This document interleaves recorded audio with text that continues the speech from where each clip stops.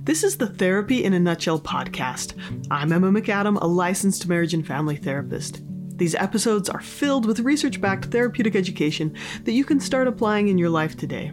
I hope you find today's episode beneficial, and if you know of someone who could benefit from this podcast, please don't hesitate to share it. Let's work together and share tools everyone can use to help deal with the difficult mental health struggles they're going through.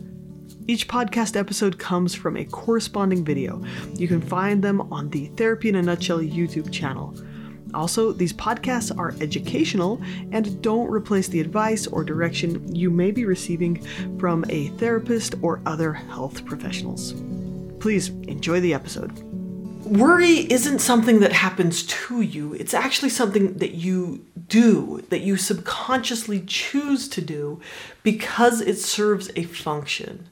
Your brain rewards you for it, and then it becomes a habit.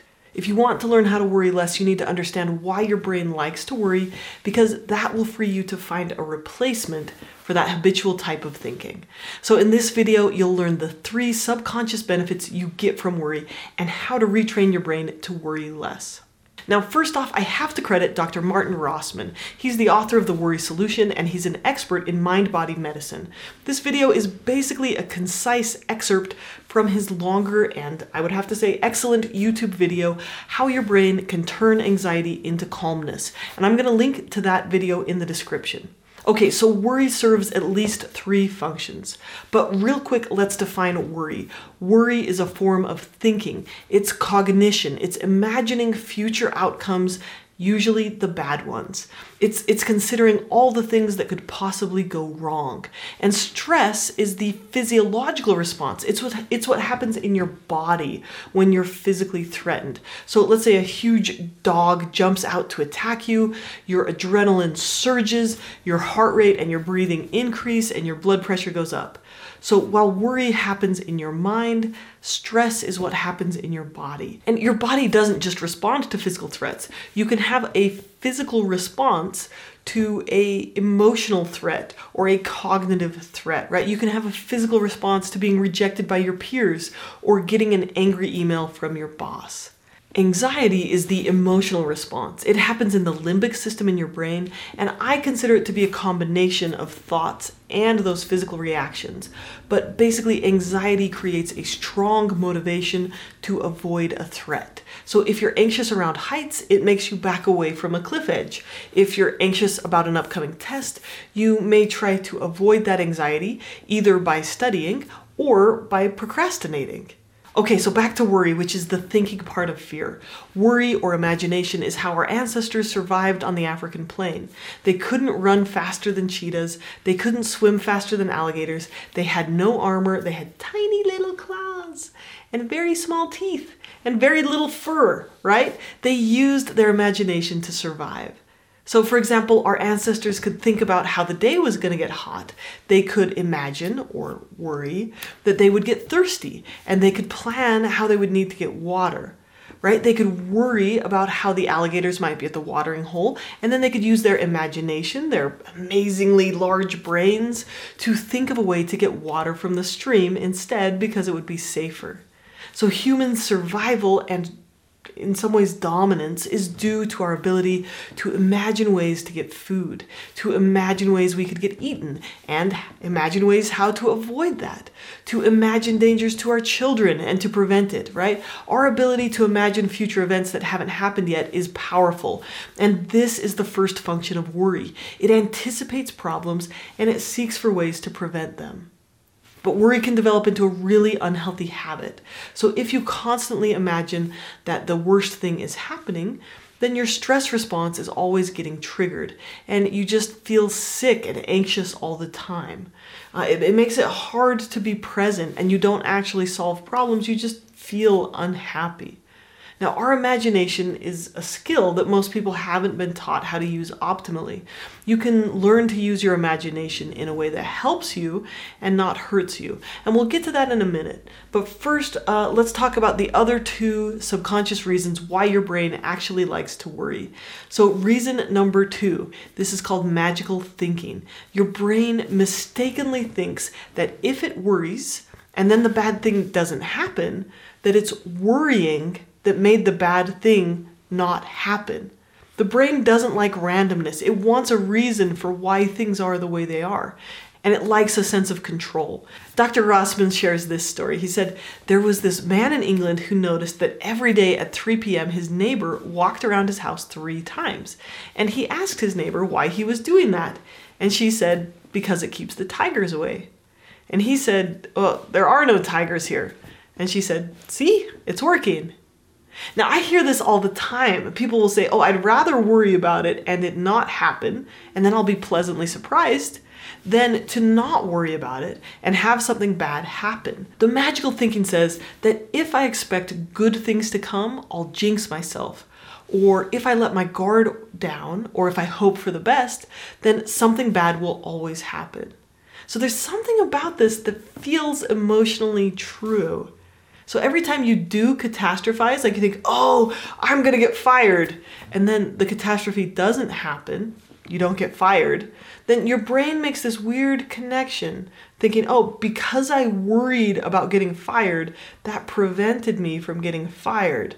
Where it was much more likely that doing your work actually is what prevented you from getting fired. But when the brain makes the connection between worrying and bad things not happening, it rewards you for worrying. It thinks, oh, let's do that again. You should do more of that. It worked. And then it reinforces that habit, which makes you worry more. Okay, so third is worry is a great way to avoid feeling. So if you experience some unpleasant emotions like sadness and anxiety, and then you switch your brain into analysis mode or planning or thinking mode, then you can use worry to distract yourself from your feelings. And this can work pretty well in the short term, but in the long run, it actually makes you more sad, more anxious, and more fearful.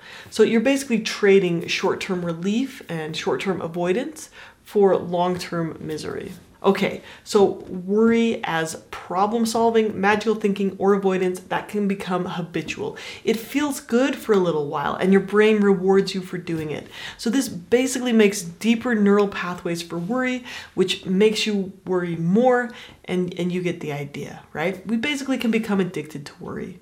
But you can learn to worry less, and you can learn to use the amazing powers of your imagination to help you instead of harm you.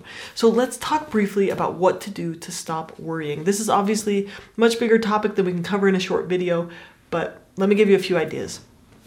Number 1, do intentional problem solving. So we need to take worry from something we're doing unconsciously and make it intentional. So the first thing you need to ask is it likely that I could actually do something about this problem?